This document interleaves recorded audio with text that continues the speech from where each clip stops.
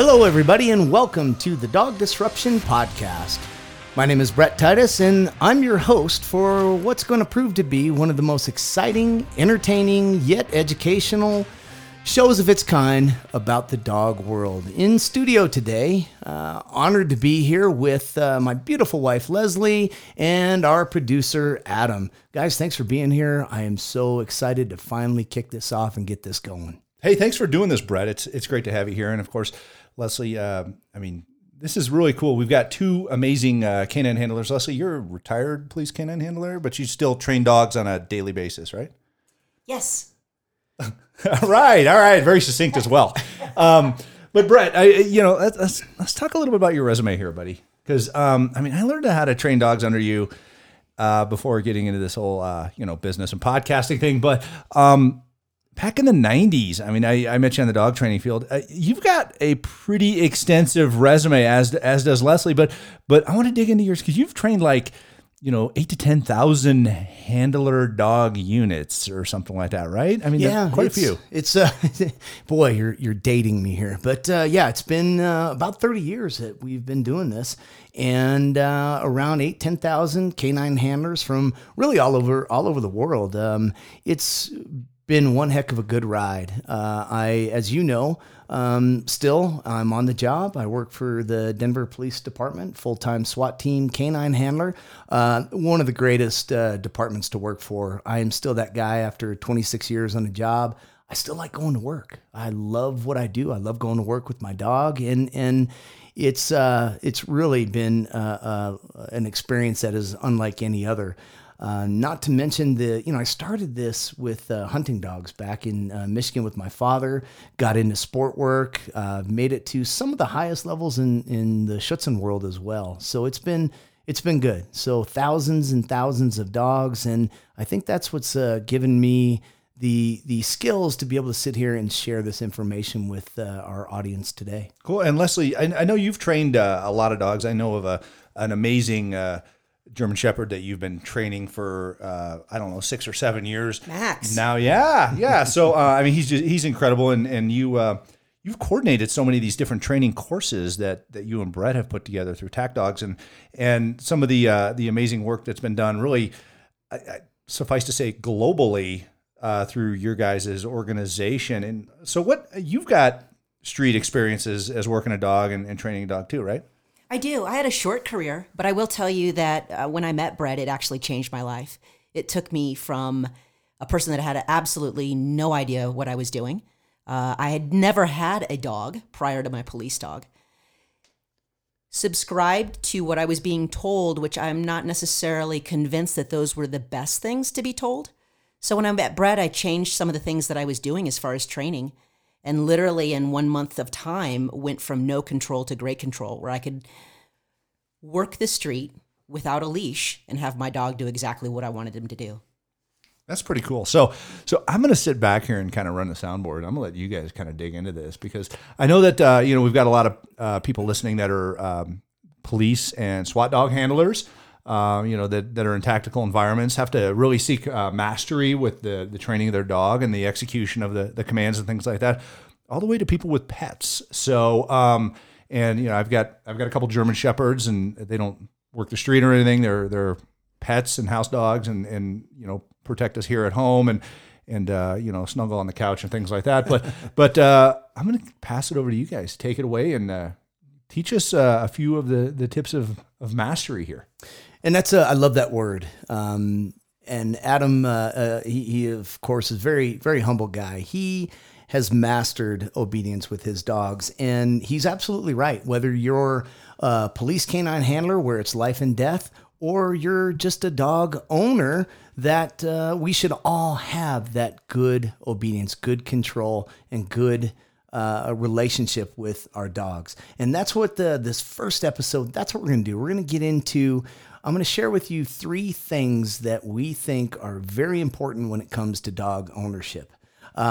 First and foremost is the bond, and the bonding with the dog.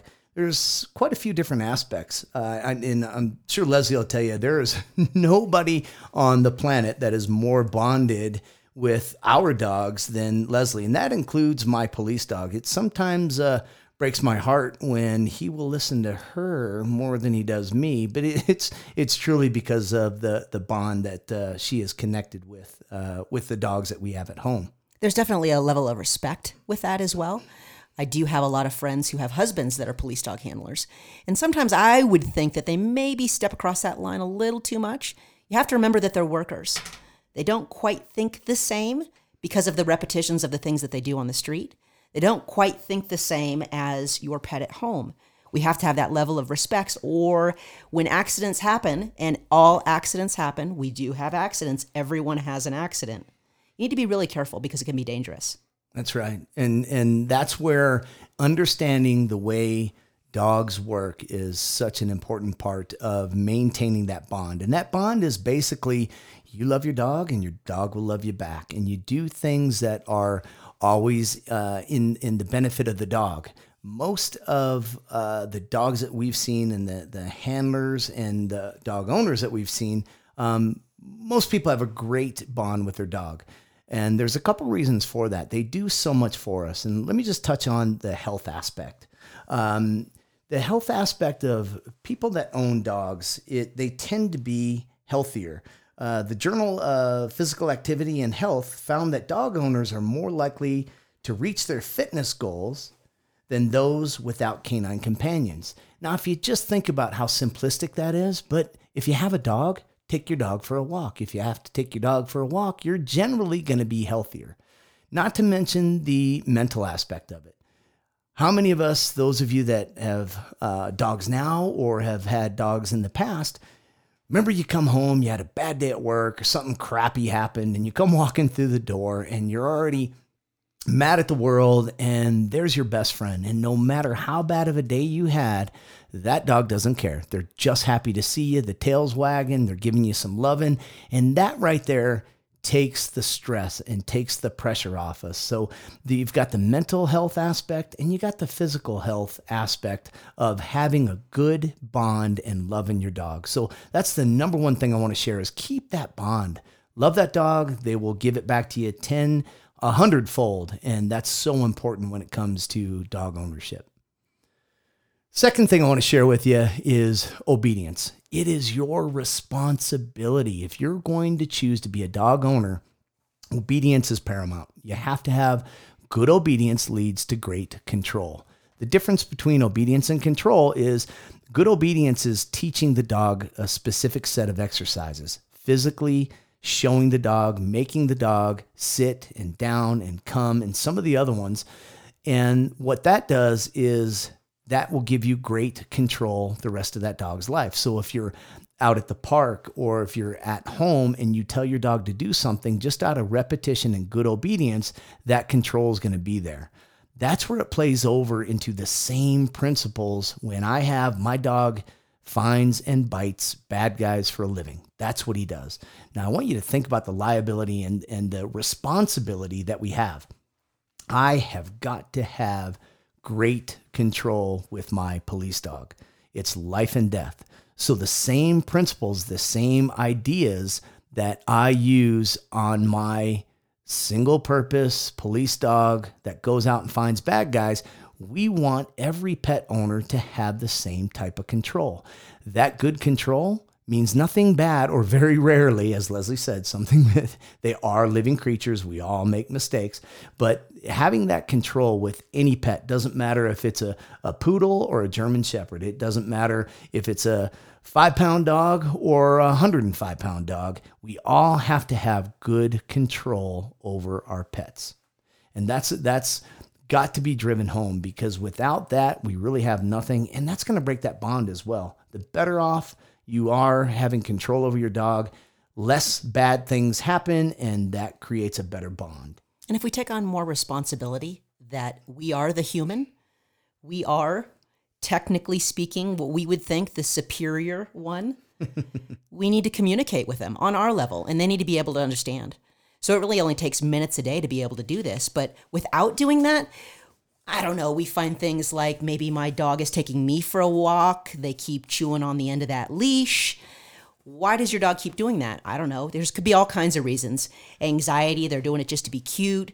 Who knows? Doesn't really matter. But after time, you're going to go through many leashes you need to stop that behavior. That comes through obedience and control. That's just a minor aspect of what we're going to be getting into during these podcasts. But the point is that if you don't fix it, if you don't adhere to it and do it every day, they will develop bad habits. That's what we're talking about. And that's the number one thing. I think you'll agree with me. Tell me I'm wrong, but we don't necessarily train dogs.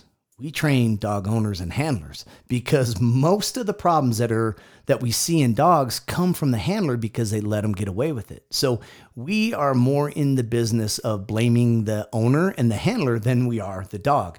I would say, wouldn't you say, agree? 90% of the time, it's what the handler and the owner is doing and not necessarily the dog's fault. So that's really what we specialize in, is teaching you how to better communicate with your dog so those bad habits, number one, don't start. And if they're already there, we're going to share with you over the series, these episodes that we're going to do, we're going to share with you how to not let those things happen and how to fix some of those things that happen. So again, it's that obedience that leads to great control. That's number two of the things that we want to share with you. Number three is maintaining that. Maintaining that good obedience that leads to that great control. It's the maintenance that, like anything, if you build a house, or any of you that are athletes, understand when I say setting a foundation, getting good foundation, getting the good solid structure underneath you of what you're going to do. That's the same thing in the dog world when it comes to obedience. You want to set a good foundation, good foundational obedience. You can always come back to that during the maintenance stage.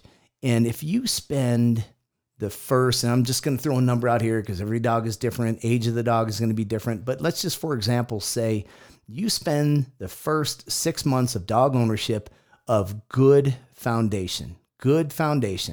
That is going to give you the next, let's hope, 15, 18 years of that dog's life of happiness and good obedience and very minimal issues.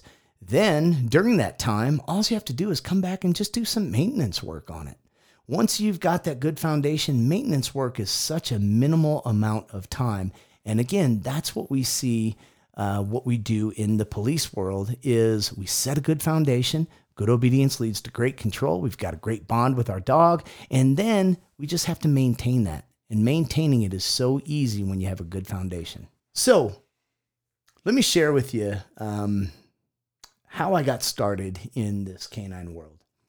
And it has to do with the bonding, and it has to do with the passion that I have for it today. Grew up in Michigan. My dad was a big bird hunter. And we had Brittany Spaniels. And I was probably 6, 7 years old at the time. And just like any 6 or 7 year old, I was told to go out. I was the pooper scooper. And I was a darn good one, too. I could scoop some poop. It does take technique. It does. You got to get it just right. The speed, the angle, the whole 9 yards.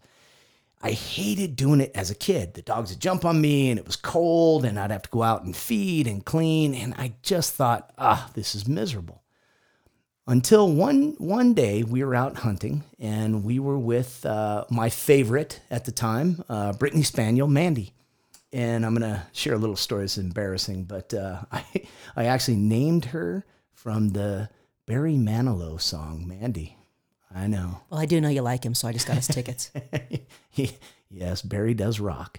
And so Mandy, my dad and I are out hunting. My dad's an avid hunter, loved to bird hunt. The dogs were really good at hunting, and I was just kind of the tag along. I was the carry the birds. I was carry the extra ammo. I was just the kind of the pack mule.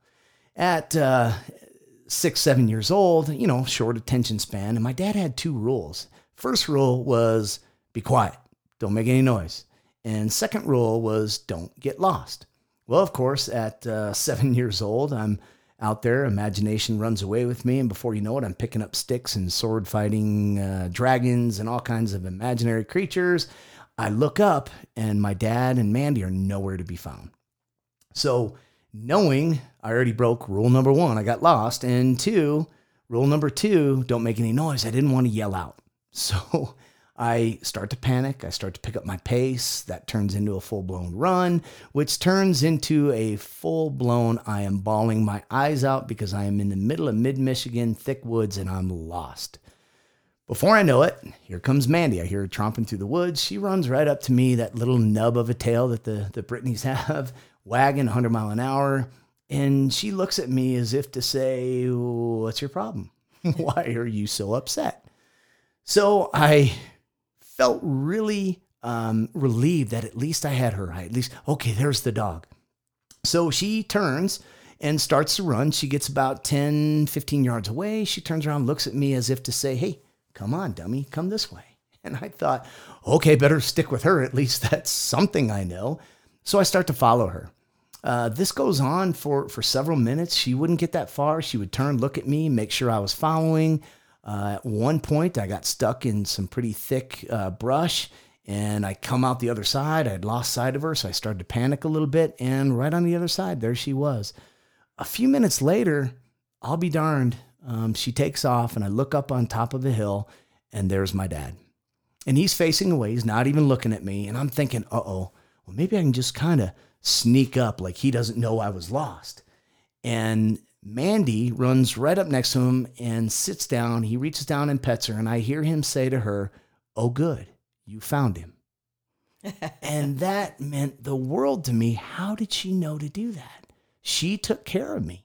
And that was that defining moment in my life at 7 years old that I thought dogs were the coolest thing ever, and I want to learn how to communicate more. So from there on out, Scoop and Poop was awesome. I was the feeder. I was the only one to scoop, poop, and feed because I made darn sure Mandy was the best friend that I had growing up because to me, she had saved my life. So that's where the passion comes from. I look forward to doing more of these and sharing as much information as I can. It's worth it. Take care of those dogs. Love your dogs. And we will see you on the next one. Thanks for tuning in to Dog Disruption, your source for better dog training, obedience, systems, techniques, equipment, and stories. Hosted by Brett and Leslie Titus, SWAT and police canine handlers. Be sure to subscribe to the Dog Disruption podcast wherever you get your podcast, and of course, leave a review. Also, don't forget to follow Dog Disruption on Facebook, Instagram, and YouTube. You can also find us at dogdisruption.com. And as always, be a good dog.